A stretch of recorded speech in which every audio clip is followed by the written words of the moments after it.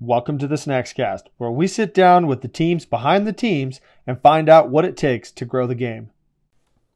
Today on the show, I sit down with Troy Hall. Troy is one of the most down-to-earth and humble people, having grown up in New Zealand, played rugby in Australia, New Zealand, and the UK before making his way over to the United States and starting a family with his wife, Sarah. Troy was a club rugby stalwart for both White Plains, New York, and Nyack before representing the U.S. for the Eagle 7s and 15s. We talk a little bit about his time as a rugby player and sort of some of the things he went through that ultimately led him to decide to start a business that helps athletes get to a better performance level than what they're at. And they do that by looking at their mental skills, their training, their physical training, and then also their nutrition. He started that business with his wife, Sarah, who has a background in physiotherapy. And this was an interesting look at Troy's journey in how he became in a USA Eagle to, his performances there, then ultimately how he became a coach and now a business owner with his wife, Sarah. So I really hope you connect with Troy. It was a super fun conversation with lots of laughs and lots of insight into Troy and his world. So I really hope you enjoyed listening and connecting with Troy Hall.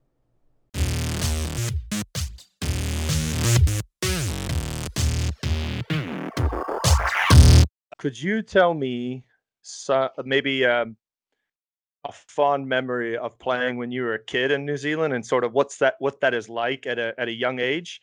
It's funny when you said that. I instantly thought of one memory. 'Cause I'm from a pretty small town in New Zealand, which is Thames, which is on the Coromandel Peninsula, about an hour southeast of Auckland. Beautiful beach, mate. Beautiful Beach. beaches, beautiful Yep. beaches. I know my kids love it. We visit there often. Yeah. But I always remember my earliest memory is just playing barefoot rugby in Thames, like on the cold, frosty mornings, 9 a.m. You go down and you play, and then as soon as you're done playing, of course, you do a little social with your mates and all that. But then you go home, and then you grab a rugby ball and go straight to the backyard, and then you continue playing. So I've got two brothers, and I think a lot of where we lived was pretty unique. Mhm. All my family was down one road. So I had my uncles, aunties, cousins, grandparents, other uncles, mates, cousins, everyone, all down the same road. Yeah. So as soon as you got done with playing, like your actual official game of rugby, Yeah. you'd go and you'd just continue to play for a couple hours in your backyard until it was dark or whenever. Uncles would come out. You'd play. I vividly remember my brother and I, and my two brothers, sorry, Yeah. 3-on-3 versus our older cousin who was about 5, 6 years older than us, an uncle who was like 15 years older than us, and would be full contact rugby in the backyard, like literally laying each other out. And and this continued. That continued not just when we were younger. It continued on right through to like sort of you're 14, 15 years old, 16 years old, and it's kind of, I don't know if it was just because we were in a small town Yeah. and there was nothing else to do except grab a ball in the winter and play rugby, and then well, it was the same thing in the summer, but you'd be playing cricket. So Yeah. I think it was just that there was a rugby ball wherever you were, and it was just all I knew. It was all I knew. My brothers was outside playing rugby in the backyard. I mean, I think that's definitely my earliest memory, and it's one of my fondest memories of growing up in New Zealand playing rugby. That's awesome, mate. I got to see they invited us down. Our club in New Zealand invited us down to the youth days, and there's a big park in Northland called Kensington Park. And for an American going to a public park, and there was so many games going on, it was just an eye-opening, sort of an inspiring scene to be like, mate, there's so many kids here. Like this is awesome, and I think we take for granted oftentimes about sports and early on they should be about fun and the memories, which is really cool of you to share that with me. Um, let's take me through sort of leaving New Zealand, coming over to the States, sort of how did that come about? So my journey from New Zealand really, because I left New Zealand when I was, what would I have been? I would have been 20, almost 20. So I was 19. and I went west. So I went to Australia first. Yeah. Played a season out in Western Australia. Um, played a couple of played a couple of sevens tournaments up in the Southeast Asia area, and it kind of it really opened my eyes to this. I always remember that first plane I got onto. I was so nervous. Like, I mean, I was at the airport going, man, I'm off on my own now, Yeah. and to a place where I didn't know anyone, just had a connection through rugby out there, and it kind of snowballed from there. Because after Australia, I went to the UK and played for a while. Yeah. Um, I was going back and forth to New Zealand quite a bit at that point. Yeah. Even I made it to the States for a couple of years. I mean, for a couple of summers, I was teaching water skiing and wakeboarding in Massachusetts for a couple of summers. So Nice. that was my first taste of America right there. And then ultimately, I think it was 2005. I was like, okay, I'm going to get serious here about rugby. I was like, I'm going to go to Western Australia again. I'm going to go back to Perth, and I was going to go try and crack the Western Force, Hmm. the new Super Rugby franchise out there. Yeah. So that was my big plan. I was like, I'm going to Perth. I'm going to stay in Perth and until I make it or whatever happens, right?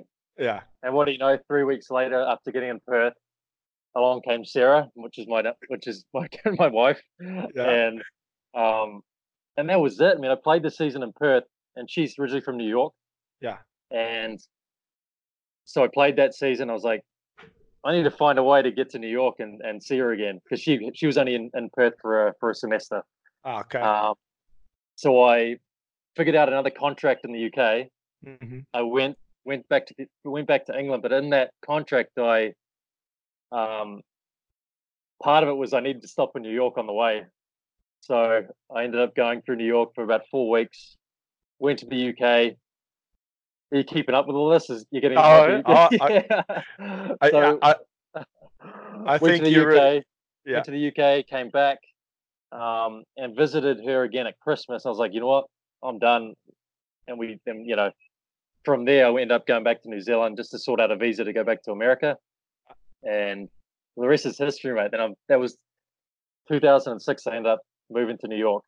Um, so yeah, it was kind of like that first plane ride that really set the tone for the next sort of 5, 6 years. Yeah. It's travel is often very closely related to rugby in our journeys, right? Yeah, Getting to yeah. travel for rugby, Oh, and yeah, I think it's one of the unique experiences in playing in rugby. And then, not unlike many of us, we meet our partners along the way, and sort of we use that travel to gravitate towards them, and they play such an important role in our life. And we'll get into more of that in a little bit about that. But yeah. let's continue on with a little bit of New York. So where when you got to New York, what were some of your first impressions of US rugby? So my first impression, so I went to White Plains. So my first connection with rugby in New York was with White Plains Mhm. rugby, and I remember just reaching out because I was like, "Where are we living, Sarah?" And she's like, "White Plains." Okay, because she was going to New York Medical School at that point.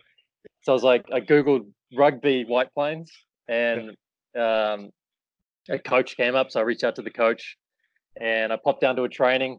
And you know what? It was I really had no expectations to even play rugby in America, to be honest. I Really? mean, Nice.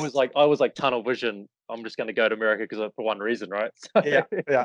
Good And man. um, and I was like, I need to meet people. So I, like I said, White Plains Rugby went down to our first training. Really good bunch, really good club. I mean, I was there for the first couple of years I was in the States. So sorry, Yeah. in New York, and um, really good guys. I'm still friends with a lot of the guys now. Um, but I always remember just showing up to the first game in White Plains, and I had no expectations of the. I think we played Nyack. Actually, was my first game, and um, there was no goalposts, and I rolled up right, and I was like, "So boys, where's the post?" Out comes the coach with his truck. Yeah. It's like a whole bunch of PVC pipe, and then this is how we do it. So they'd done it before, obviously. So they went down each end, put up the post really quick, set up the field, Yeah. lined it, and then that was it. And then it was like, okay, that's how we do it. That's how we rolled it. And it was kind of very very new to me because I'm used to being Yeah. you roll up rugby post, all that stuff. So it Yeah. was kind of my first impression was like, what, this it didn't really bother me. It was like this is quite unique. This is a story in this in itself. And Yeah. But White Plains was great. I mean, it was a really good bunch of guys.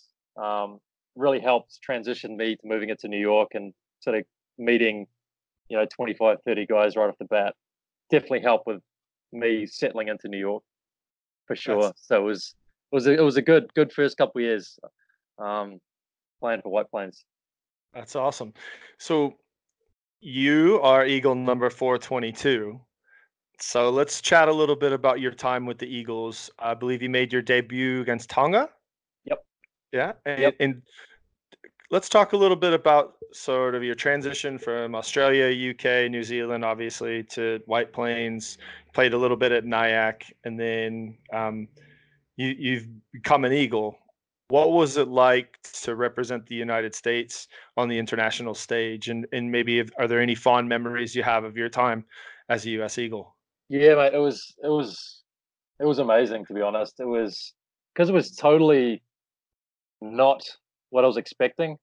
I wasn't expecting to come to the States and play rugby. And after those first couple of years at White Plains, um, as part of that, I always remember there was remember the ITTs, like the Yeah, down in Florida? And so I went down there and with the Northeast in 2008, no, yeah, 2007 or 8, one of them. yeah, And I had a really good tournament down there. And I think it was part of it because we had such a cool team. We had such a good bunch of guys in the team, which yeah, again, it's always makes life easier. It makes it easy to perform when you're playing with a bunch of good mates. yeah. And I remember finishing the tournament and I get a call from so I get a call from Al Caravelli, Hmm. who saw the tournament. He's like, Troy, you want to come to camp? I was like, for what? he goes, we got a sevens camp coming up. We're picking a team. So this is sort of rewinding a little bit. This is sevens, not the 15s yet. Yeah. And he goes, come into camp. We'll fly in for a week, and if you make the team, you'll get on the plane and go to Wellington. I was like, the Wellington Sevens? I was like, yeah, yeah, yeah. And I was like, it kind of was like, this is yes, I'm in. Where do I start? Yeah. So like I said, I was playing really well and ended up going out to that camp, and it was kind of like you flew in for 5 or 6 days. Yeah. Al would put you through your paces, and you'd just be running and playing, and there were guys at the camp that I was like, man, these guys are like Clever was at the camp, like Chris Wiles, Taku Nguyen, Mike Palafat, all these guys are Yeah. pretty legit players that I'd seen, and but not really I hadn't met them or anything at that point. So I had a really good time at camp, and I did really well, and I ended up getting selected for that camp. I was selected for the tour to Wellington, and I think it was Wellington and which was the trip? San Diego, Wellington and San Diego. That was the back to back, and Yeah. um, it was, and when I got set, I was like, rang up home, I rang up the parents, and I was like, I'm coming to New Zealand, drive Yeah. down to Wellington. I'm playing in the Wellington Sevens, and I mean the Wellington Sevens at that point it was huge. Yeah. It was like one of those must stops, along with Hong Kong, and Yeah. to be able to play there when it was in front of a packed house, in front of my friends and family, and for the US to give me the opportunity to do that, mate, it was really cool. Um, it Yeah. was a real buzz to be able to say I went down to Wellington and played in that tournament, especially after the way things were going from White Plains to that ITTs and everything just started happening from there. And that was really the the uh, the trigger from there that really got me. I want to stay in the Eagles for a long time, Yeah. and be And a that part of that. was 2008, right? Was That the was sort of the yeah, beginning? the beginning Yeah. of 2008. Yeah, So yep. how did your transition happen from sevens to 15s? Yeah. It took a little bit of time actually. I played I played in I think it was 4 tournaments for the sevens boys, Hmm. and because at that point I was working in New York as well. Yeah. I was an electrician in New York, so I was it was that whole it was a struggle between balancing how am I going to do both, and Yeah. how's this going to work? Because I played a couple years, continued to play club rugby. I played 1 year at Old Blue, Yeah. went to a couple of US camps, and then I ended up going to Nyack in 2010, and that's when Mike Tolkien was with Nyack with Bruce McLean, and they kind of talked to me. I was like, Troy, I think at that point Tolkien was a defensive coach for the Eagles, Yeah. and I'd always got along with him, so we met over the winter in New York, and he was like, "You should come to Nyack." I was like, "Okay, let's do this."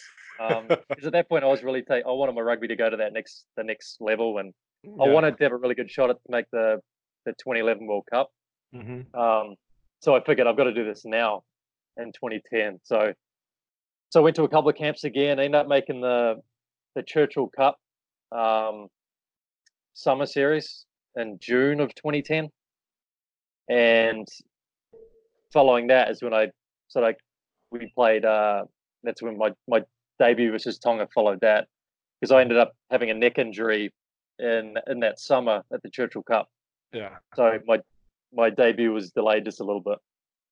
But Okay. the transition was interesting though, because you'd go from a sevens camp sometimes to a 15s camp, and it was a lot of the same play at that point. All the sevens boys were going to the 15s camp, but for the most part, so there Yeah. was no split really. Yeah. So you were all in the same boat, trying at that point trying to impress Eddie O'Sullivan to bring you back, and Yeah. but yeah, the transition had its challenges, but I think it was pretty smooth. In the point where I knew my sevens was taking it on the back burner a little bit, so I wanted to move forward and try and crack the 15 setup. Yeah. What what's one of the memorable moments from your time with the Eagles 15 side? I think it was so the debut was obviously um, really special Yeah. to play against Tonga, and we were in the UK. The debut was actually in the UK, Yeah. but the touring and having the day in out rugby while you're on tour was something I really loved. I mean, it was hard and it was long and I was away from family, and it was a lot of challenges that way. But it was because I wanted to be in an environment where I could train every day and try and get better every day. Yeah. And the tour was that kind of place. Because we're putting a lot of work in pre-tours, and you're playing your club, and Hmm. obviously for anyone to get to that level, you got to put in a lot of work, and to be traveling with the Eagles playing international rugby after growing up in a small town in New Zealand, and it was something I'll always cherish. Yeah. Even though there were times it was like, man, this is the hardest thing I've ever done, but Mhm. and some of the low points, but it was Yeah. all worth it. Okay. Um, and then sort of your transition from playing into what you're doing now, was there a moment or something that sort of said, Troy, it's time to move into coaching, to doing something else? Was there a moment, or how did you sort of come to the decision to hang the boots up? We say hang them up, sorry. Hang up the boots and then start pursuing sort of what you're doing now in terms of coaching and consultancy and those sorts of things. Yeah, so I was still so in 2012, Sarah and I actually moved from New York and moved out to Oregon, where Hmm. she's originally from. And I had a connection out there with the youth rugby with Jen Heinrich, Right. and because I was doing some work with Play Rugby USA with Mark Griffin, Okay. and he knows Jen, so Mark put me in touch with Jen. As soon as I got out there, I went and met with her. Because at that point I'd also retired from rugby. Yeah. I mean, a short retirement at that point. Yeah, yeah, Retired. exactly. And the timing was great because she was looking for someone to come in and do development. Yeah. So they had a really established high school program in Oregon, but there Hmm. was nothing really below it. There was a couple of there was a couple of leagues below it, but there was nothing really. Um, there were no kids filtering through to the high school leagues that have actually played rugby before. Yeah. So I had one task when I got out there, and so the timing was great. She ended up hiring me, um, but I had one task, and that was to grow the youth leagues out there. Yeah. And she gave me a list. I still remember she gave me a list of schools. I was like, Troy, go grow our youth program. I'll support you, but this is kind of like a clean slate. Yeah. Um, do what you do best, and just see if you can get more kids playing the game. So, Yeah. um, 4 or 5 years later, and we ended up quadrupling numbers at the youth levels, and um, it was getting kids playing in the school, so they're getting people rolling into PE classes with rugby balls, and Yeah. because we were visiting a lot of schools with a lot of kids, getting teachers to buy into the sport. Um, and the states obviously run really well by Jen, so that helped. Yeah. It helped me do my job because everything was kind of solid on the back end. Yeah.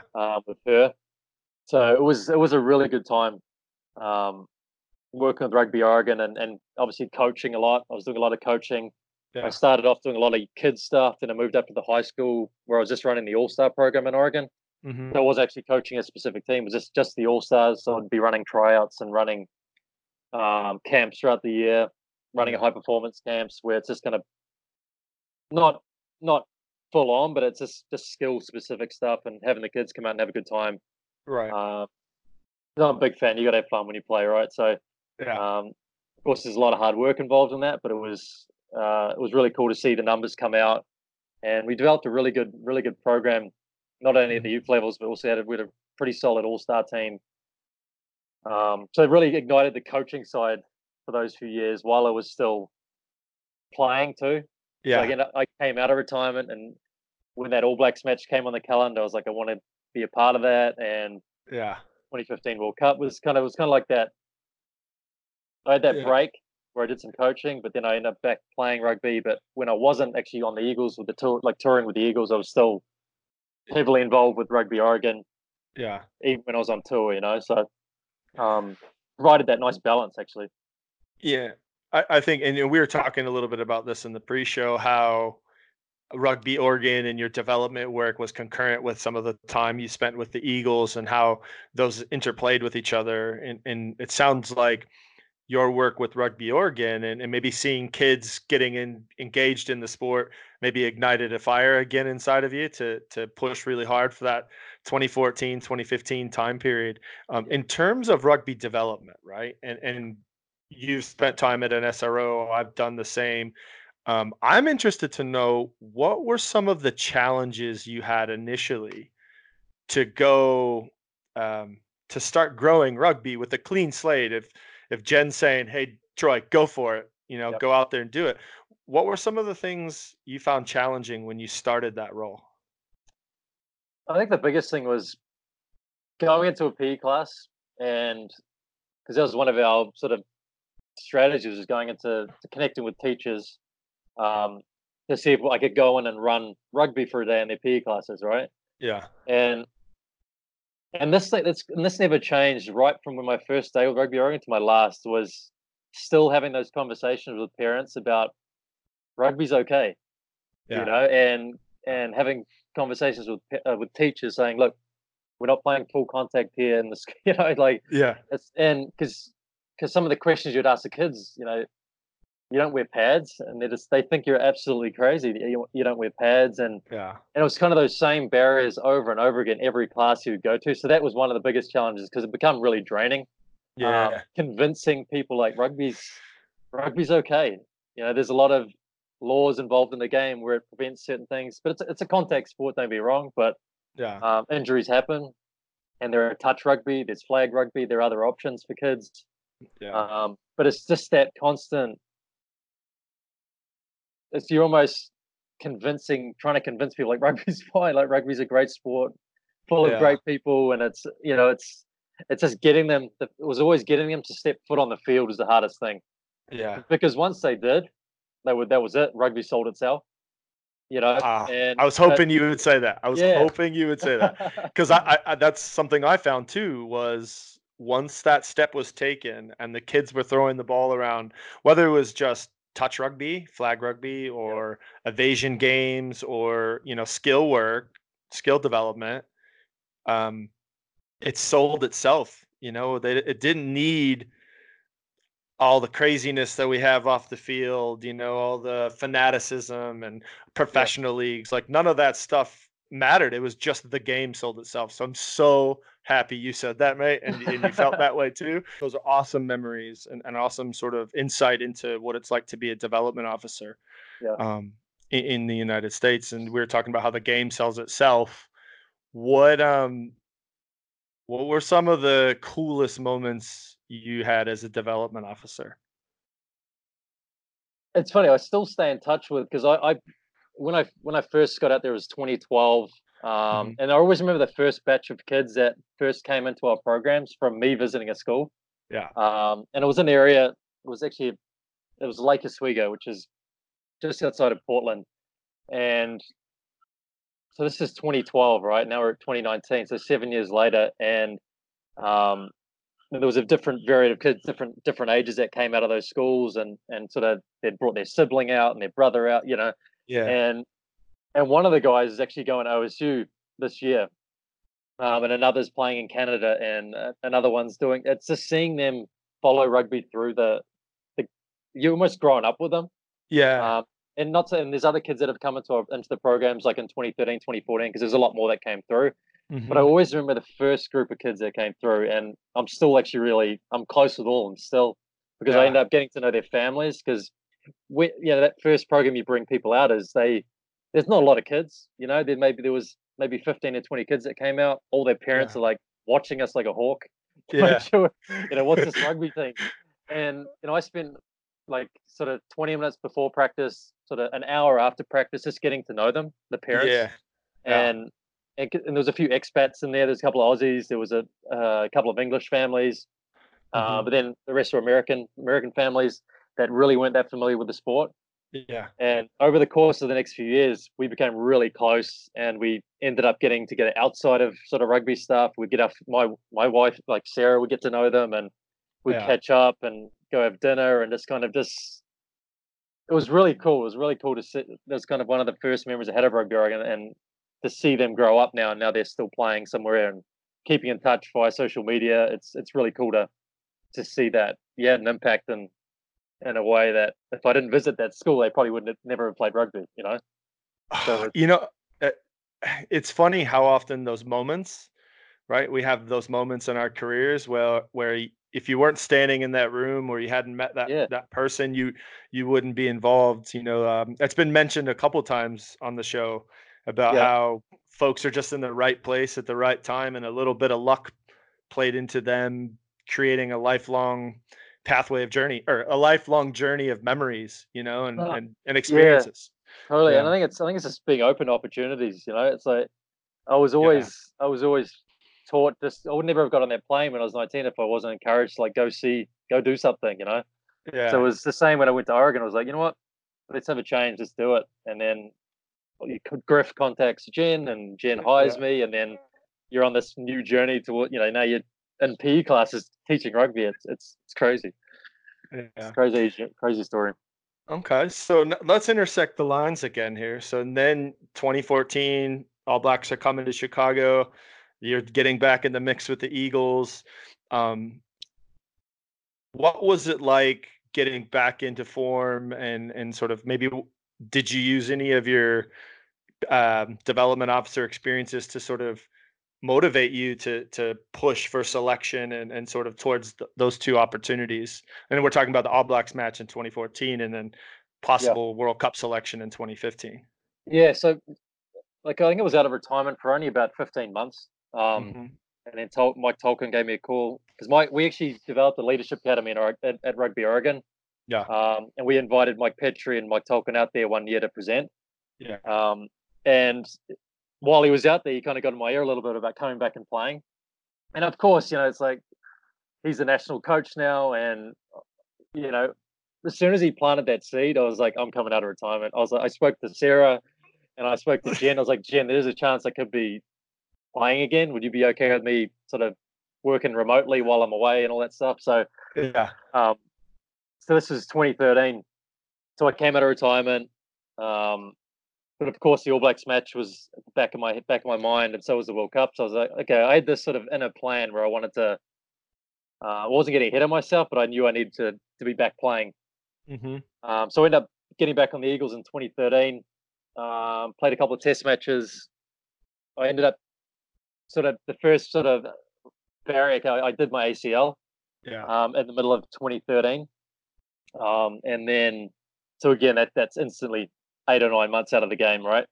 Yeah. And so Sarah's a physical therapist, so she got me, is trying to get me back as quick as I could, get back from the ACL. Yeah. And recovered from that, back in the squad, and then I was on my way to the All Blacks game, right? And then there was kind of like that was on the way. Yeah. Were you involved with? You were at the All Blacks. You were there. Yes. You were, right? Yeah. So you do Yes. you I do know a was. little bit about what happened that evening, then. Oh, yeah. Um, so I'm not going to sort of go into it too much, but you know, Yeah. back for the All Blacks game, right? Back at Soldier Field with one of the biggest matches ever, right? I was picked in the squad to play the game, Yeah. and I always remember being on Soldier Field for our captain's run, and Mhm. then Mike coming over to me and saying, "Troy, there's an issue here that's come up," and it Yeah. was a paperwork issue, and it wasn't like anything wrong had been done. It just there simply wasn't some paperwork filled out when I came back from retirement. Yeah. And they said, "Don't worry about it. I think it'll be fine." And then and Todd was captain at the time, and he came up and he was like, "You'll be fine, mate. It'll be good." Ah. And they came up to me that evening and said, "Troy, you can't play. You can't play tomorrow." And I was like, "You got to be kidding me, right?" Yeah. And this is the night before the game, and it was one of those moments. I was like, so I couldn't. You just don't believe it. You don't believe that you can be told that you can't play against the All Blacks tomorrow, Yeah. in front of 61,000 people at Soldier Field. Yeah. And I always remember going back to the hotel thing, and I was rooming with Petri, one of Yeah. my really good mates, and he couldn't believe it, and it was just like, because I didn't want to happen. I didn't want it to be a story I didn't want it to be a distraction from anyone, and Right. I think Mike Helm handled it really well. And I'm not the type of guy to really, to make a big deal out of it. I was hurting inside. Don't get me wrong, but Yeah. it was, I had to just get ready for the game tomorrow, like it was going to be playing. So, Yeah. but the group of guys we had, it was a good group there, and Yeah. I mean there was a lot of support throughout those next couple of days, because we basically played the game, and then they were off to Europe the next day, Yeah. and I had to stay behind. I flew back west, and they flew east. Yeah. So it was tough, man. It was a tough time, because basically from there I couldn't play for 6 months Yeah. until the paperwork came through, and I could have easily retired at that point. Mm-hmm. But yeah, It would have definitely been easy for you to retire and sort of say, "Ah, I'm done with it." But that I don't believe that's the type of person you are. And just so folks know, there's a lot of paperwork that's involved in the world rugby levels that you never even see or think about in club yeah, rugby or anything. And what ended up happening, Troy, if you're all right with me saying yeah, this, yeah, um, when Troy came out of retirement, he needed to unretire yeah, and fill out that paperwork and go through, I believe it's WADA is still yeah, the people, right? And so yeah, that way he could be tested. And we just missed the paperwork issue. And that yeah, was the one thing. And then basically your time is like 6 months from the day, right? That you put yeah, that paperwork in and then you yeah, could compete again. And that just allows them to get some testing samples or get your yeah, whereabouts. yep. That's a whole other show is talking about Yeah, I know. WADA requirements, you know? I know. I Um, know. Yeah, so as big of a setback as that was, Troy, you soldiered on and you continued. You know, did you use that as sort of motivation? Did it? I mean, obviously, anytime a setback could be still in the back of our heads, like yep, mentally. I didn't notice in 2015 during my time with the Eagles that it ever set you back whatsoever. So I hope you know that you put on a hell of a face if it was. Um, Talk about sort of getting back in that mix and sort of the preparation, and then because I think that 2015 time frame from the All Blacks match yep. until your rest of your time with the Eagles is very important to what you're doing now with Hall Consultants. Yeah, So totally. It's funny. I remember leaving Chicago, it's sort of saying, "See you later, guys. Have fun in Europe." And I was going back west. Um, and what helped was, I mean, with Sarah. I mean, Sarah's always, she's been my rock. As and I had a daughter at that point, hmm who was she would only been 6 months old. So yeah, right away, I knew, okay. I flipped it. I was like, okay, I'm really disappointed that I'm not going on tour, but I have two people at home waiting for me. That's who's going to completely distract me from anything. Yeah. But Yeah. I remember sitting on the plane and I penciled in 6 months. Like, what does that bring me to? You know, I was already thinking 2015. Yeah. I already, don't get me wrong, I was upset, but I was like, I need to think about what's ahead. Yeah. So I got out my book and I started writing. Okay, what's going to happen in 2015, and what can I achieve? How can I put this on the back burner and move forward as quickly as possible? And so I put in the 6 month date, and it brought me to a point where I was like, I still had time to get into that World Cup squad the following year. Yeah. Because we had a tour to Argentina and Uruguay. I think it was, what was that? Mid-April. I think it was mid-April, and April, May timeframe. Yeah. Yeah, because my 6 months was up just after the first game of the tour. So we played Uruguay first. Mhm. But then I remember that week, it was like Tolkien Campbell was like, Troy, you're done. You're good. You can play in the next game. So I got to play the 2 games against Argentina. And that's it. But so that was one of my favorite tours, going down to South America and playing down there. Not only the people, but the food. And it was just a good time. Yeah. But so I ended up playing those 2 games against Argentina. Yeah. Then I made the Pacific Nations squad for the summer. Yeah. And so I was sort of penciling. I was marking. I was checking some milestones along the way. I was like, okay, I've made this. I've made that, because the World Cup team was picked after the Canada game up in, where were we? I think we were in Vancouver. I think we were. Yeah, Vancouver. Yeah. And but there was something not quite right with because I think the time away from rugby really affected me. Yeah. I mean, I was fresh and I felt good, but I wasn't playing enough rugby. Mm. You know, I was flying out to Nyack to play from the East Coast, from the West Coast. So I was playing some club rugby with Nyack, but it was only a handful of games. Yeah. So something wasn't quite right. I could feel it. You know, thinking back now, I could feel that I wasn't in like that. At that point, you want to be in the zone. You know, you want to be feeling good. You want to be confident. You want to be your body to be right. You want to be feeling energized. You want to be.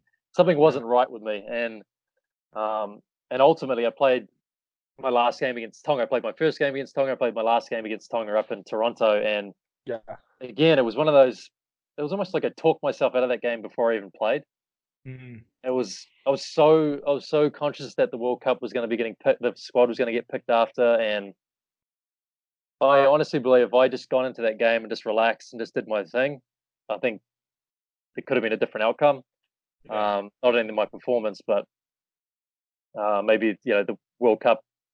That's just my perspective, but I think I was overthinking a lot at that point, probably because I wasn't feeling that good, and enough I'd lost a little bit of joy for rugby at that point after all those moments along from 2012 to through those years. So but I didn't want to let that kind of distract me from still having the honor to be able to obviously represent the USA, and I never wanted to take a test match for granted, because there's a lot of people out there who want to play a test match and represent the States. So it was at that point I was struggling a little bit. So it was a good time to say I'm done. I've given everything to the jersey, and given everything to like trying to get my body into a good spot, and just because there's a lot of preparation that goes into it. So at that point I was like, you know what, I remember getting told I wasn't going to be going to the World Cup, and it's just kind of like, all right, radio, there we go. There's another challenge to overcome, but it was. I think I've learned from all those moments, and it's a big driver and a big reason why Sarah and I do what we do now. Yeah. So let's chat about that for a minute, right? And we discussed this a little bit in the pre-show, which someday I'm going to record the pre-show conversations because they're just as good as the show sometimes. But I feel like we both are believers in results and outcomes, or success and winning is a byproduct of performing at your best. Right. And we had a bit of a discussion about that. And so you and your wife, Sarah, have started Hall Consultants, right, to work with specifically rugby athletes, but I don't think you'd ever turn anybody away. But tell us a little bit about the mission of Hall Consultants, and, your mission, and what sort of things you're doing now, and how do you execute those types of things? Yeah, so I mean, I always remember sitting on the porch in Oregon with Sarah. Just a little bit of background. So Sarah's a physical therapist. Yeah. Really, really good one, obviously. And then obviously I've spent a lot of time coaching and developing in the rugby world. So I Hmm. always remember sitting on the porch in Oregon. I think I'd retired at this point, Hmm. and we were talking about. I was like, what can we? Because we were working a lot of hours to Rugby Oregon and working. She was commuting for her work a lot, and we got families on other sides of the world. We're like, how can we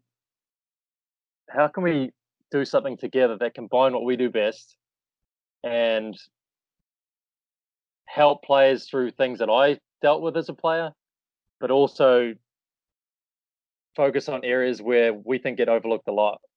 Yeah. And so we talked to when we were writing stuff down. I was like, what can we do? And the thing is, we're still in Oregon, so we we figured really quickly that we had to move closer to parents. So we sold our house. Yep. So again, we're the type of we just get after it, right? So we sold our Yep. house. 3 months later, living in Charleston, right? You were telling me in the pre-show that there's something that's happening very soon. You want to sort of give us an idea of what we can expect? Yes, mate. Yeah, so we're launching something actually this week. So it's rugbyhacks.com. So that's where you want to go if you want to get involved with it. It's a membership site where we talked about a lot of the stuff we've talked about in terms of off the field performance and getting better in any way you can, right? So if you want to go check it out, go to rugbyhacks.com. And you'll see everything you need to there. There's some videos.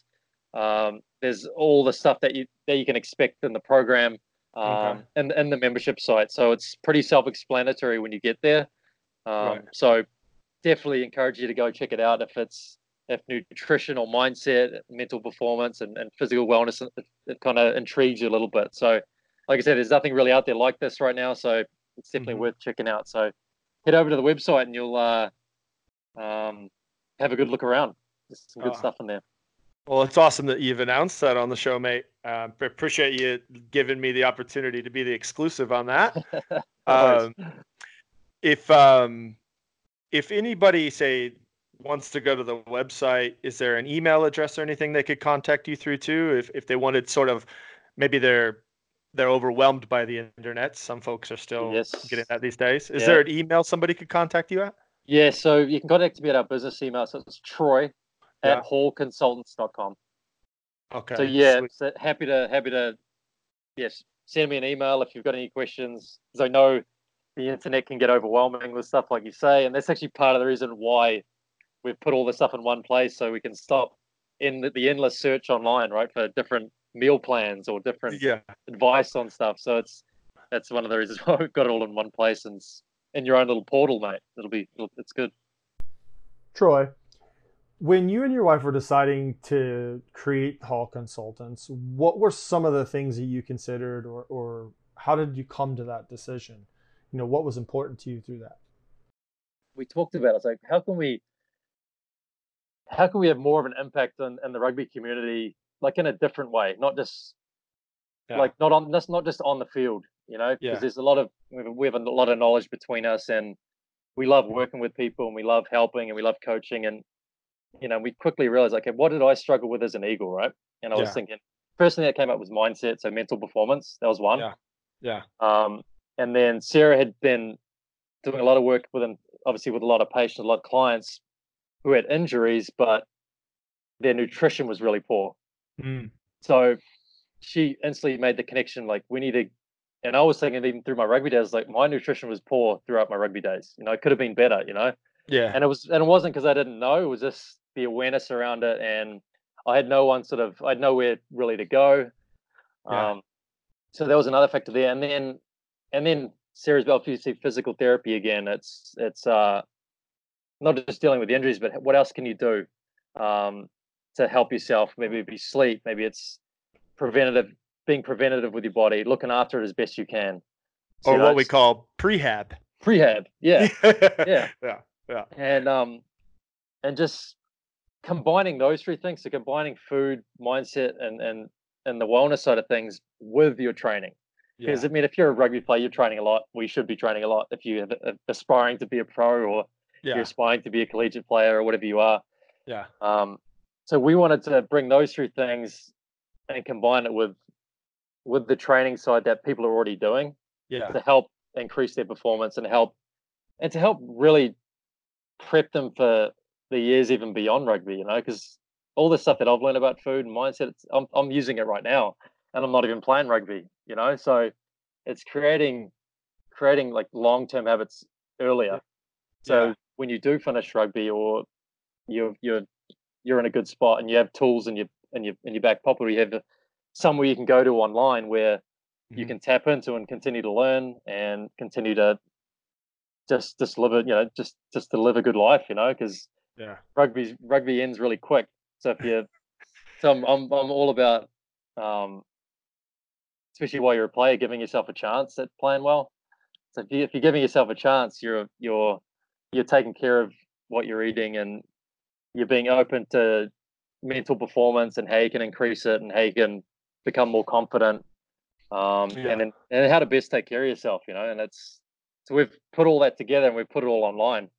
So and that was Yeah. that was one of the ways we needed to make it easy for a Mm. coach to implement with their players, but Yeah. also easy for an athlete to go and tap into and have like their little individual portal where they have that access to it. Because Yeah. like you say, if we, like you said in the pre-show, like we don't want to keep saying we don't know what we don't know, right? And Yeah. we're Yeah. not pretending we know everything, but Yeah. we what we do have is experience, and we love it and we have a passion for it. So we want to give as many athletes as possible access to this kind of information and this kind of and you have stuff to apply it, not just reading the information. A lot of things you can apply, a lot of insights and different perspectives, and make it in a fun kind of casual way where you're not Yeah. reading a lecture, Yeah, it's true. And it's funny, we both were saying, people just don't know what they don't know these days. Yeah. They don't quite understand the ins and the outs of it, because rugby is still in its infancy in terms of a sport here in the United States.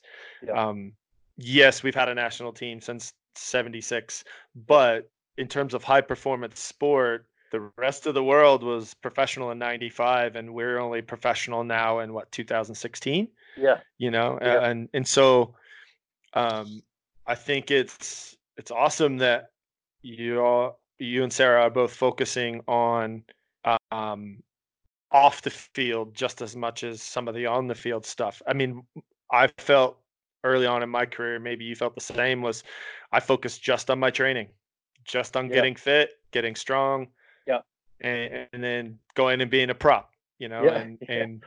and I never gave much thought to my nutrition. I mean, people will say like, "Snacks, don't eat a burrito," Yeah. but Yeah. that was Yeah. Saturday night after the match. But and much like you now, I'm utilizing all those lessons at the Yeah. age of 39 when I should have been doing them at the age of 19. Yeah. So I think there's some awesome work to be done with some of our athletes, considering how serious some people are taking the sport. And I love how you're taking, I'm going to say casual for lack of a better term, Yeah. because I know you're not Yeah. casual, Yeah. but Yeah. I think if there's a less pressure and it's sort of looked at as like a practice, Yeah. it's they're gonna retain it more than Yeah. if it's like you're doing this, you're doing that. There's too many coaches, mate, these days that Yeah. are like, you got to Yeah. do this, instead of like, hey man, if you try this, maybe you'll be the best you've ever been. You Yeah. know? And So I totally get that, because a lot of yeah, obviously a lot of the stuff in our subscription, which is what it is, it's a subscription. yeah, A lot of it's like, because I never responded to that. I never responded to like, Troy, you need to eat this, you need to eat this at this time, right now. This is your diet. I mean, it's like, yeah, okay, I'm going to do that for a day, and be like, okay, no thanks. So a lot of the stuff within it is even a lot of the mental stuff. It's all about give it a go, and if it works, fine, keep doing it. yeah, It's same thing with food, same thing with taking care of yourself, because everyone's different, man. You know that everyone's different. Different yeah, things work for different people, and even with the Eagles, that they would send you stuff out, and it was kind of like it was generic in some way, because they didn't have those people involved, and they didn't have someone yeah, full time where they could just be working with you individually, right? yeah. So it was kind of, a lot of what we do is very much around what works for you, you know.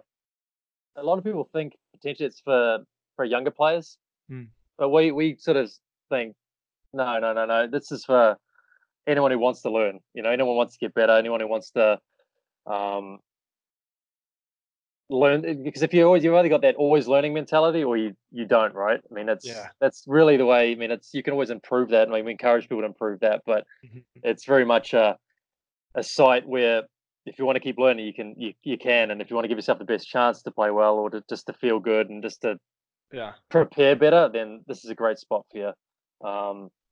So really, that's kind of like our online portal there, where that's kind of like the initial tier that people do get involved with us at is it will be within that site. Yeah. And we also do one-on-one work, so we Right. work individually with players, and that's Yeah. really for the top tier players. So if you Mhm. look at America, right, you're looking at the MLR players and up. Yeah. We've worked with some players in the past, and we do it everything online like this, like we are here. Yeah. Um, we get on Zoom, we chat, we talk about their goals. And a lot of it's just having a conversation. You know, a lot of Yeah. it's just having a good conversation, helping them figure out what works best for them. Just being someone that's there for them, Yeah. um, to help them. Maybe they've got a nutrition, maybe they're targeting nutrition, but sometimes you realize, okay, maybe there's some mindset involved here. You know, so it's Yeah. never one particular thing that you work with. So in Yeah. terms of the consulting piece, we do a lot of one-on-one work.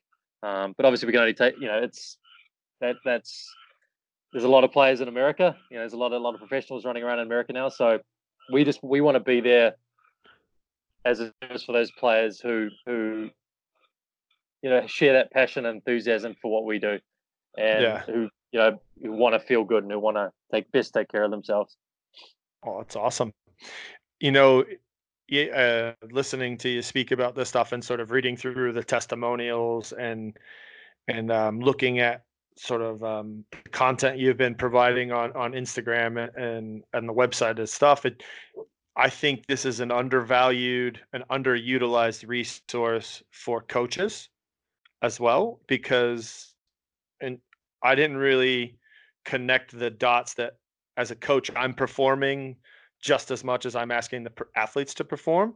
Yeah. So I mean, if you're a coach out there who's never experienced this or think mental skills or mindset or wellness is voodoo, I would hope you reach out and even just read some of the stuff on the website that Troy has, or listen to his podcast that he's been putting out lately. Where can people find your podcast, Troy? So it's on Google Podcasts. Yeah. It's very new. We've just recently we've launched it. I think it was 3 weeks ago. So I'm still maybe I got to ask you a couple of questions about how to get this out there a bit more, right? Oh, But yeah. it's on Anytime, Google. bro. It's on Google Podcasts. Yeah. And I'm sure we'll provide the link into the notes at some point. Of course. Um, yeah, If I got to it through the link in your bio on yeah. Instagram, what's your Instagram username? Hall Consultants. Oh, Hall yeah, Consultants? Hall Consultants. Yep, Okay. that's our business. Or it's Troy P Hall. I don't mind. Reach out to either or. I'm Yeah. happy to. Awesome. Let's talk a little bit. I love to talk about processes and transitions and stuff. And obviously, you've probably heard some of that on the show. Yep. In your transition to, I'm going to use performance coach as Yep. sort of a catch-all term. I think that might be appropriate, right? Yep. Okay. In your transition to becoming a performance coach, and a podcaster and a Yep. content developer now? Obviously, there's you're doing an awful lot these days. What are some of the challenges you faced and maybe lessons you've learned? I think the biggest challenge was, I mean, like we've sort of touched on already. I've always been one to go after an opportunity there or try something new. Yeah. And this definitely falls into that category. Especially going from the porch in Oregon to Charleston 3 months later to figuring out this whole idea and bringing it to life. Because we don't like to. I'm a big believer in if you talk about something, you say you're going to do something, you do it. So Oh, yeah. I remember talking about it, and it's like, you know what, we're going to make this happen. And fast forward 12 months later, and we've made it happen, and it's coming to life. A lot of work to be done, but it's coming to life. I mean, the biggest challenge is like personally for us is our time, Mm-hmm. because we have two kids, 1 5, 1 2, Yeah. and with this job we're at home, right? And a part of the reason coming to South Carolina was to not only be closer to family, but to have that support when we needed to go somewhere and do something, and Yeah. commuting to Oregon to coach. Yeah. So there's been a lot of challenges with our time and being really focused, like being switched on when you need to be. Because right now, we could try and get most of our stuff. We get up early because our kids get up early anyway, but we get up, but we need to get all of our stuff done in the morning. Yeah. And because the afternoons really that's family time, that's kid time. So being really good with our time has been a challenge, or getting good at it. Managing Yeah. our time has been good. Yeah. And I mean, there's always the challenge of just trying to be present when you're around your family and around your kids, because when you have your own business, you're always switched on. It's not like a 9 to 5 where you switch off at 5. Yeah. It's like as soon as the kids go to bed, you switch on. So we're constantly trying to find ways to be able to switch off. So for me personally, I like to go swimming every night, because I switch off if I get the kids to bed and then go swimming. It helps me relax. Yeah. So I'm always trying to find ways to where I'm switched on when I need to be, whether it's Yeah. grab a cup of coffee and then just go for a few hours, and then you know obviously we're into food now, so we're making sure that our foods that we're eating is making us feel good. And Yeah. so it's really just that whole challenge around what's my day look like now compared to what it was a few years ago. And I think rugby's helped me with. I think being on tour has actually helped me with what we do now, like the structure of a tour and the Mm-hmm. switch on times for training, the switch off times, all that. So Yeah. it may not relate, but it's definitely played its part in how we're getting things done now. Are there any tools you use to manage your time that you find are effective? Obviously, consultancy, coaching, parenting, family, Yeah, are there any tools you're using to sort of manage that? yeah. I'm So I'm terrible at it, so I would love some advice. so there's a couple of things I use. And don't get me wrong, sometimes I use it and then I'm like, when I use it, it really works. Then I'm like, okay, then it's almost like I'm using my own program that we've developed. Yeah. Honestly, we use a lot of the stuff that we do, because part of it is that we're not going to put something out there that we haven't done and Yep. tried. So I use a planner that I use where I'll sit down on a Sunday, and I'll kind of plug in the things that I know are scheduled. Right. So if you're a rugby player, when you have certain practices, right? And when you have work, or when you have school. Mhm. So I do that here, and I'll plug in, like, I know I've go to the gym at this time, and I know I have to get 3 hours working on this particular day. So I'll try and, as best as I can, I'll try and plug all them in on a Sunday, Mm. and then figure out, and I'll kind of plug it in. So there's always gaps, right? There'll be gaps in there. Then I need to figure out if there's any other time I need to plug in there, or anything else I need to do. But then one thing we've done is I'll sign it. Might seem a bit out there, but I'll sign it like an accountability signature. I'll sign it and be like, okay, if you do everything on that, you've signed that, you're going to do all this stuff, right, Troy? Yeah. And sometimes it works for me. It switches something in me. Where, like, I've signed it now. I got to commit to this now. I got to do this, and it's something I've used with rugby players as well, where they're trying to plan their week. Yeah. They're trying to plan when they're going to get their extra skill session in, when they're going to do their get into the gym. They know when they're training, because you always hear, I don't have enough time, Mm. but I heard this the other day. I was just listening to a podcast, and they said, don't use I don't have enough time. Like, say it's not a priority right now, because there's Yeah. always time somewhere. Yeah. It's whether you swap something out or whatever it may be. So I kind of go on with that, and I'll try and plan my week that way, and at least get it out of my head onto a piece of paper. Mm-hmm. Because I use that quite a bit. Because part of doing the podcast has been, I like getting things out of my head. Yeah. It tracks my own journey. Sometimes I'll just do an audio and just kind of just go with it. Yeah. Because at the end of the night, it's out of my head. Then I can focus on getting good sleep. Yeah. True. I I think that's super interesting that you sign your schedule, and I say it as a positive thing. It's your commitment to yourself to do the Yep. things you need to do during the week, and I might even figure out some way of accountability for myself. My Yeah. partner is begging me to do calendars, and I'm Yeah. not the best at it, but I like that accountability piece. I think that's pretty cool. Are you finding the business side of it harder, or what's how are you feeling about doing business in rugby? That's something I've always had an issue with, and I just Yep. wonder, what my friends feel like. I've started a business. What's that look like? How does that feel to go from such a grassroots effort I think we have here in Yep. America to Yep. being a professional at something? Yeah. I mean, it's like the easy part for us is the content side of things, right? Because I mean, that's Mhm. something we know we're really good at. We understand it, and we love helping people apply this stuff. So Yeah, that's the passion side of things. I mean, that like delivering stuff and seeing it change someone's life is like that's the yeah, most rewarding thing ever, right? And that's where we get the most buzz because I have no idea who would want to do this if you didn't have a buzz out of helping someone do that, right? yeah, yeah, Um, and even if it could be the smallest thing, like someone adding something to their diet or trying this mental skill that really helps someone, or just whatever it may be. And no matter how small it is, that's the type of stuff that drives us. mm, Um, so that part is the easy part for us and delivering that stuff.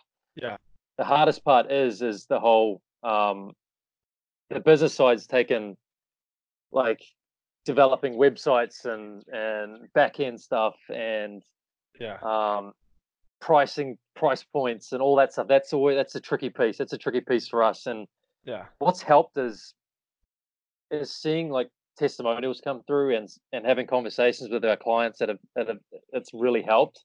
yeah, It's like, you know what, if I don't do this, then like we can't help anyone, So yeah, again, that's a driving point is like we need to get our message out there. We need to continue to bring it, continue to go hard, right? And to get it in front of as many rugby players as we possibly can, not only in the US but all over the world. yeah, Because there's something really unique and special about it. yeah, And but it's a challenge, right? The business side is a challenge, and all the legal stuff, and which is Sarah's coming from a physical therapy world, where the whole and I mean paperwork side of things was massive, yeah, but so she takes you a lot more of the detail there. yeah, Um, but it's going into the online world of this, so it's had its challenges for sure. yeah, Um, but it's like I said, it's the rewards and the impact you can have yeah, make it all worth it. yeah. It's awesome. I actually, in terms of your content, the first podcast I listened to of yours was the swim one, Oh, where you're going to have a swim, and you talk about yeah. how being underwater is just like the most peaceful, calm Right. thing. And I was like, I'm gonna go head to the lake tomorrow and go have a swim because Yeah. it's just one of those things. I Um, always liked that because I grew up. I did scuba diving in New Zealand quite a bit, mm, so I spent a lot of time underwater. So I'm at peace under the water, mate. It's kind of our yeah, days are chaotic, not only with the kids and the family, but it's yeah, our business now. And so getting into the water at 9 o'clock at night's the best thing I can do for for myself to come back better tomorrow. yeah, true. Um, in terms of your clients, I heard you mention working with some MLR players, college, maybe some college players. What types of folks are you seeing in this sort of initial time period where you've gotten started? So in the Types of last athletes. Yeah. Yeah. So in the last 12 months, as we've got this going, we've tried different things, right? We've Mm, tried, the not just try. We're doing the one-on-one consulting with players. yeah. Um, we did some stuff with rugby in New York, United New York. Hmm. Um, but what we're really working right now is what we're really focusing on is the membership site that we're doing, and Okay. that's our big focus for us right now because Okay. we got into and again going back to this, we were trying so many different things. We weren't doing any of them well, So, Oh, so we wanted to focus on one thing, until it was successful. So, and there's going to be other things that come up along the way in terms of consulting and new clients and all that. But yeah. the subscription and the membership site is something we're really focusing on right now. Hmm. And then as we move forward, then we want to get that individual one-on-one work in with players, and we do see a team partnership kind of initiative as we move forward as well, where let's say you're a coach and you want to give your players access to this kind of thing. Yeah.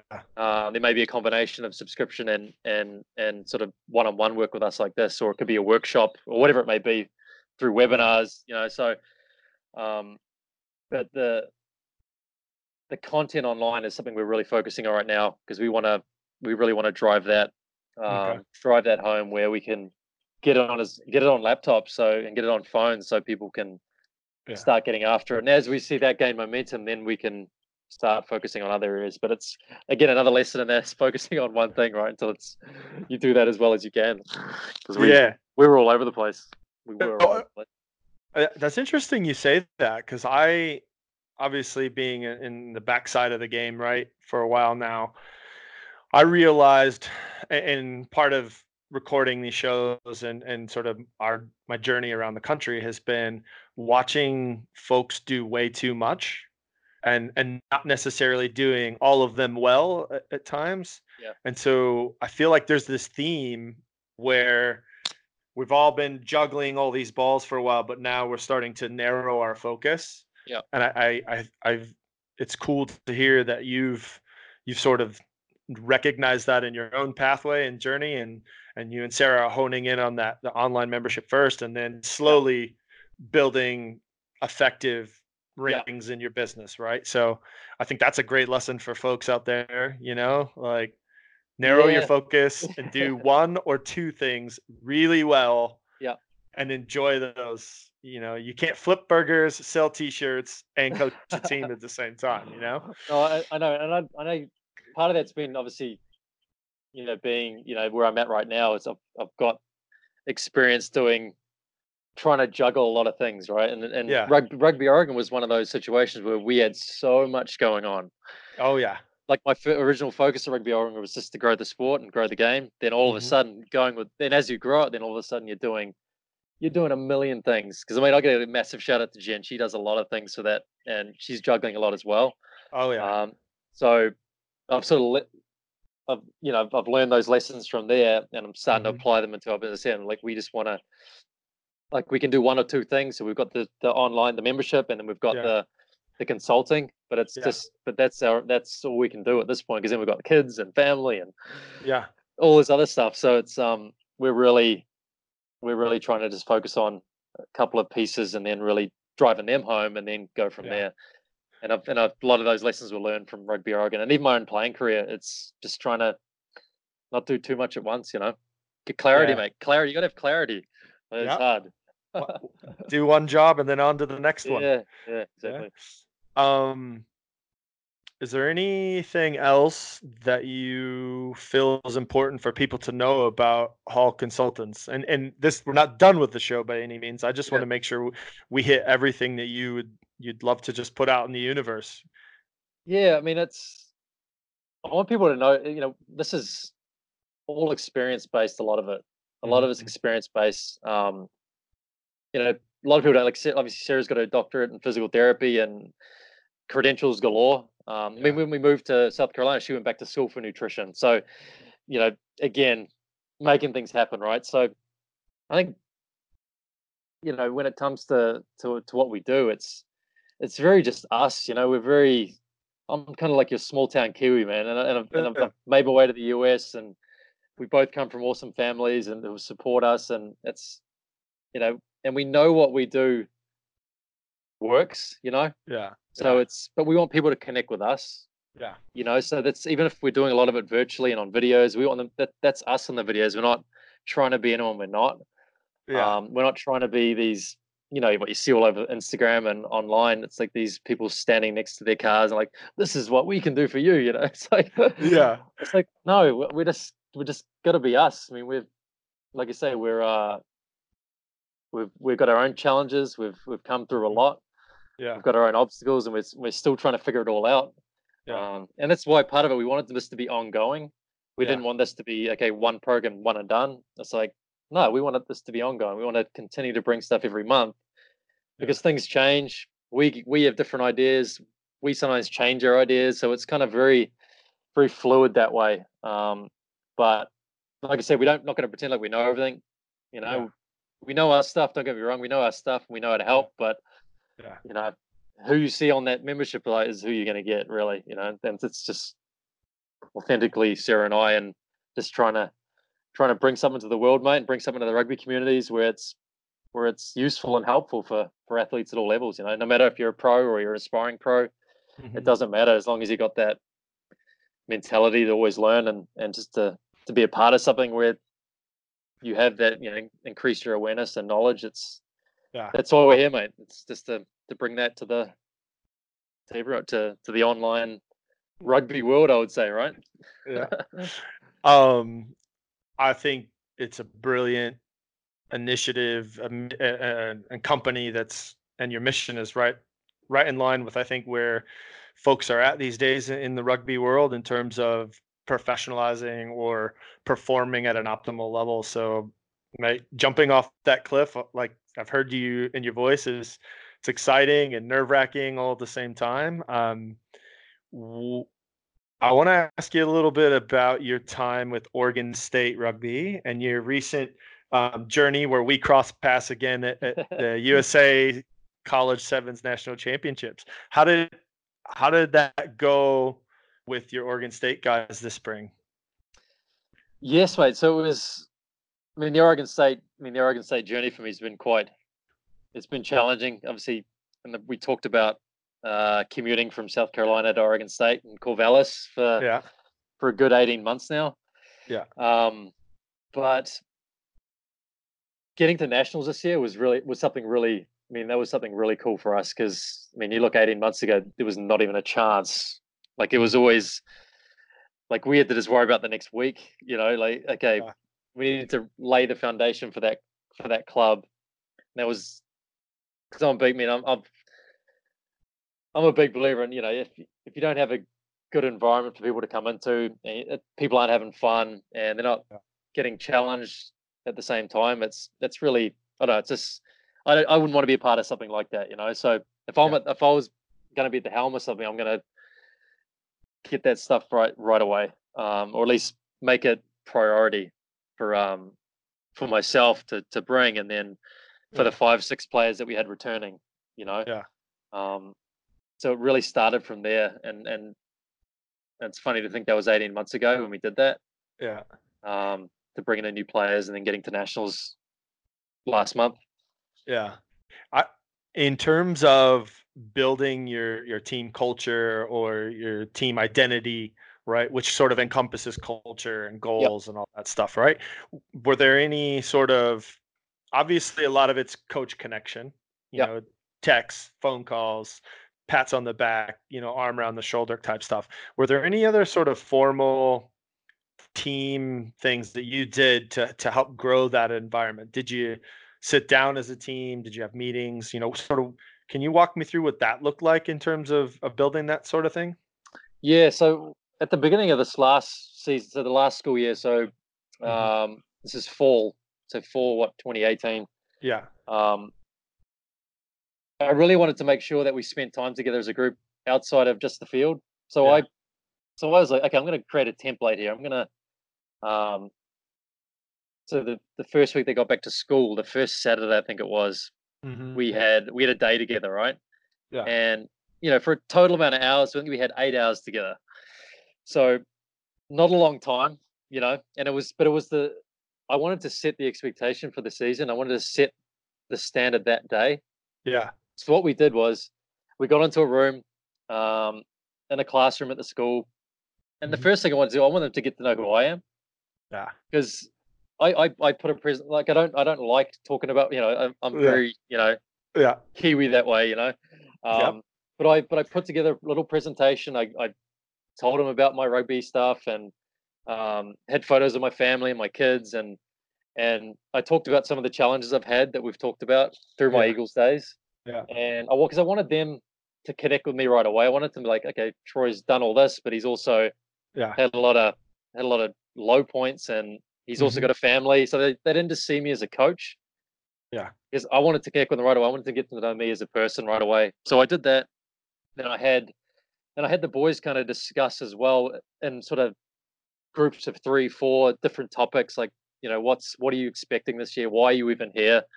Yeah. If a teammate was to describe me, how would they describe you? Just kind of a Ooh. lot of different, got them talking together, right? And getting them Yeah. just chatting, because just when they're just chatting, it was they were getting to know each other and sort of bonding right away. Yeah. So from there, we went from the classroom, just to kind of give you the run through of the day. We went from the classroom out to the field. Yeah. Because by that point they were in the class and they needed to be running around. Mm-hmm. So we went outside, played, had a good warm up, played a little bit of touch, and then I put them through the yo-yo test. So they were well aware of that. They knew that. We filmed everything. We kind of filmed bits and pieces of the day, and then we got some good footage of the yo-yo. Then I kind of walked through some basic kind of, this is how I'd like to play, guys. Yeah. I mean, I haven't seen all of your skill levels yet, but I'm like, this is, we need to figure out what's best for us. But this is how I'd like to see us play, because I wanted to play something really. I wanted to be dynamic, and lucky we had some players involved. I knew in key positions where we could, so it was a lot of for the players that were new. Like, this is kind of the style we want to play. And from there, we're only on the field for a little bit, but from there we got in the vans, went and got some lunch. Yeah. And then there's a hill in Corvallis called Mary's Peak, and this is September in Oregon, right? And it's like 60 in September. Like, come on. Yeah. So we drive up and we park the vans and we walk up to the top of this peak, and it was completely misty. Like, you couldn't see 10 meters away from there. But it added to the moment, because we walked up there together. We sat up at the top of the hill. We huddled up, because we'd sort of slowly progressing throughout the day, and we got together at the top of the hill. And again, we just sort of said, we had a chat, and like the boys all sort of talked about what they want and sort of shared their feelings with the group. Like, let's just do it, Yeah. And they all bought in at that point. So at the end of the day, I wanted them to buy into the team. Yeah. And because if you didn't buy in, you were going to struggle, and it would be you better see it from a mile away, if someone didn't. Yeah. So that one day there really, so that was day one of our season, and day whatever 100 and something ended in Tucson. So I think there's definitely some that there's some relation there, for sure, and how we went through. I mean, there's a lot of ups and downs through the season, of course. Don't get me wrong, but I think we stuck at it, and through those times, and we lost in the final of the 15s championships in the Northwest. So, but the season, then we moved into sevens, and we kickstarted again. So there was a lot of resilience within the group, which I kind of, it's a big word for me, resilient, and it sits home with me, and it sits well with me, and it's something that I've had to deal with a lot. So I said, if we're going to be a group, guys, we're going to be a resilient, deep group. You know what I mean? Yeah. So I know what you mean. And you're going to take that well beyond the season, and it's awesome to see some of the messages I've got since the season ended from parents and families, and talking about, this season's changed my boy. So it's really rewarding that way.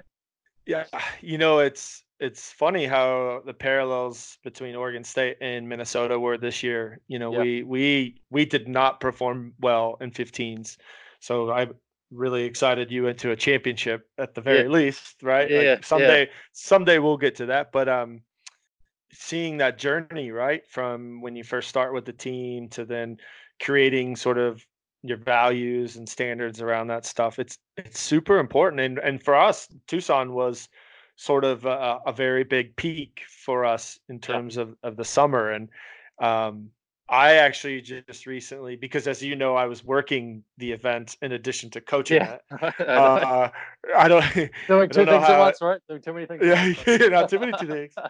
But I actually, and I envy you were able to get with the boys soon after the event, because I went straight back to work, mate. I stood on the field that we lost our last game on for the next hour, just like biting my lip and not knowing, like, God, did I destroy everything we built this year?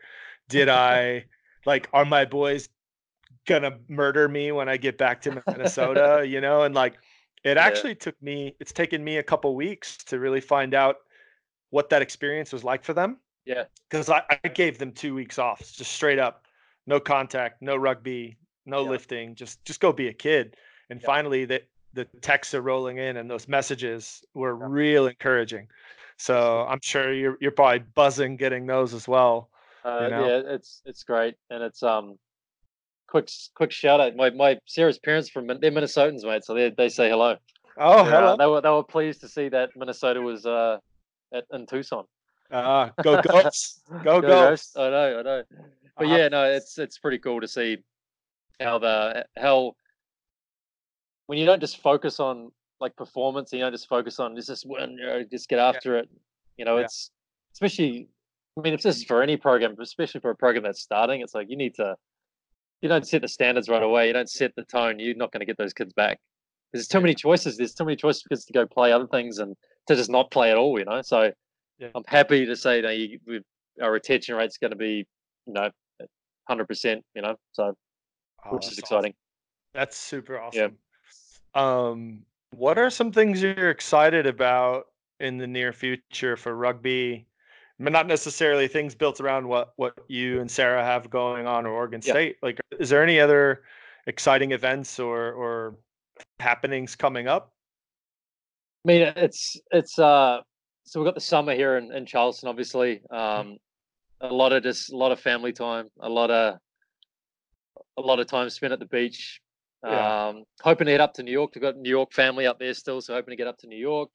yeah. Then obviously the Cricket World Cup's on right now, mate. Got to watch a bit of Go cricket. Black Caps. Go Black Caps. Yeah, And then I mean the Rugby World Cup. I can't believe it's 2019. The Rugby World Cup's coming around again because like being involved in the last two in some way, yeah, but now heading into the 2019 World Cup, it's uh it's cool. I mean, there's a lot of good sport coming up. yeah, But yeah, it's just going to be. I mean, I'm a big family guy, mate. So we got a lot of good family stuff coming up this summer, and got some family going to the World Cup in Japan too. Oh, that's cool. Um, there's a connection there with Aaron Smith. Oh, So nice, they're going to be heading to Japan to support him and the All Blacks. nice. And yeah, mate, it's just some good stuff. We're in a good place, man. Kind of always on our toes though. We're always on the edge of something, always on the edge of out of our comfort zones in some way. But Yeah. um, we're enjoying it. It's things are good. Thank you for taking the time to come on the show and discuss your show and all the exciting projects you have and your journey right in rugby, which is pretty cool to hear sort of your angles and how you persevered and stayed resilient through some tough times. Um, before we go, mate, is there anybody you want to recognize or acknowledge for having played a part in your journey? You know. Well, mate, I always say if I didn't have the childhood that I had, I mean, Hmm. none of this would have been possible. I lost my father when I was really young. I was 6 when I lost my dad, so I was raised by like my mum and hanging out with my brothers and raised down the same road with all Yeah. my family. Those traditional Maori upbringing. Yeah. My mum's side's Maori, Yeah. but I think those values and that got instilled in me really young were family first, and it's always been there with me, Yeah. right from the beginning through to how I work with my own kids and how I going to be raising them. So, Yeah. but like, family's everything, man. Family's everything to me. So if I'm going to shout out to anyone, is every single person that's been in my family or who is in my family, and the Yeah. people I've come across and the different teams I've played with, and I think friendships and rugby is something that's I always think back and just with good memories and just meeting people from different Yeah. walks of life and traveling the world with them and going through good times and bad times, mate. Yeah. It's been really good. So family's huge, and my teammates are just as big. So it's something that's incredibly important to me, both of them. Yeah. You can hear how important your relationship is with your kids and your wife, Sarah, Yep. through a lot of the stuff we've talked about, mate. I feel like she's been your sort of guardian angel and kept you on the path. So Yeah. I hope to meet her someday in person. Tell her I said hi, and tell her family I said hi from Minnesota. Yeah. Well, thanks again, brother, for coming on the show. And if there's anything I could help you with the podcast, let me know. If you ever want to come back on and do another segment, I'd love to have you on. But with that, mate, we'll sign off now unless you got anything else before we go. No, mate, I appreciate your time, mate. It's been good reconnecting with you, and I'm definitely taking tips for my own podcast from you. Awesome. Always learning, right? Always learning, man. That's it. Yeah.